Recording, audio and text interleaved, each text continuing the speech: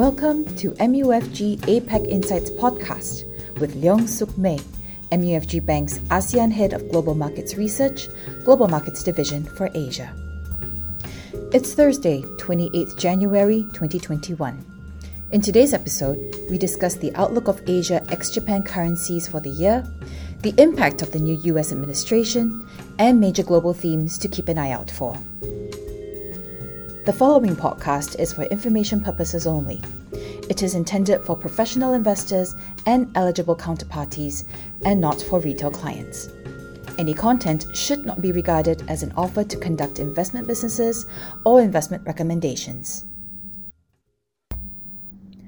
Hi Suk Mei, glad to have you with us.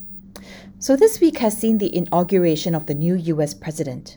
How will the new US administration impact Asia ex-Japan economies and currencies in the new year? Thanks, Heather. I think Biden's commitment to multilateralism and a more organized approach towards COVID-19 control will help to reintegrate the US back to the international community. This should be an overall positive for AXJ economies as Asia benefits from a better performing US economy. But it is unlikely that Biden will put pursuing trade deals with Asia as a major priority. Prospects of the US rejoining the CPTPP are not good, given Biden's platform of not negotiating any new trade deals before first investing in American competitiveness.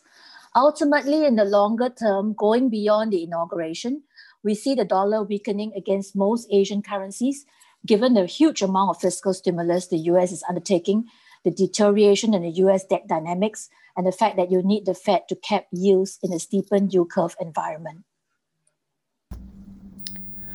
Well, Asia has generally handled the pandemic well, with governments across the region progressively rolling out vaccination programs in their countries.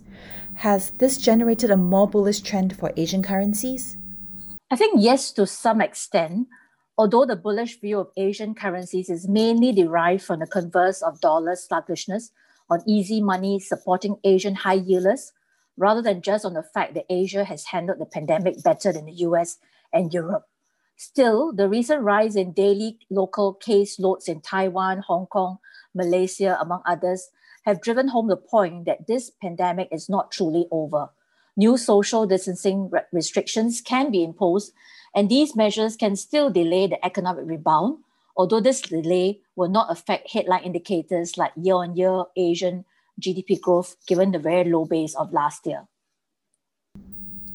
So, are there any other major global themes or events that Asian financial markets should watch out for? Okay, first, watch the rise in UST yields triggered by higher US fiscal stimulus. This UST yield rise is stronger than what we expect, may trigger strong dollar gains, which will defray Asian currency gains.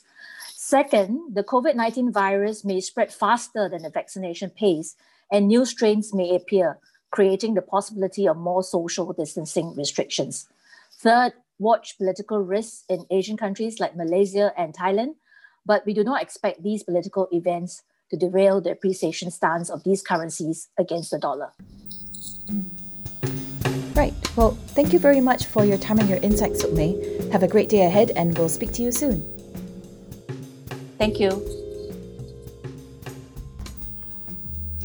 Thank you for listening to MUFG APAC Insights podcast. This episode is available on Podbean, Apple Podcast, and Spotify. Rate, review, and subscribe, and reach out to an MUFG sales representative for business inquiries.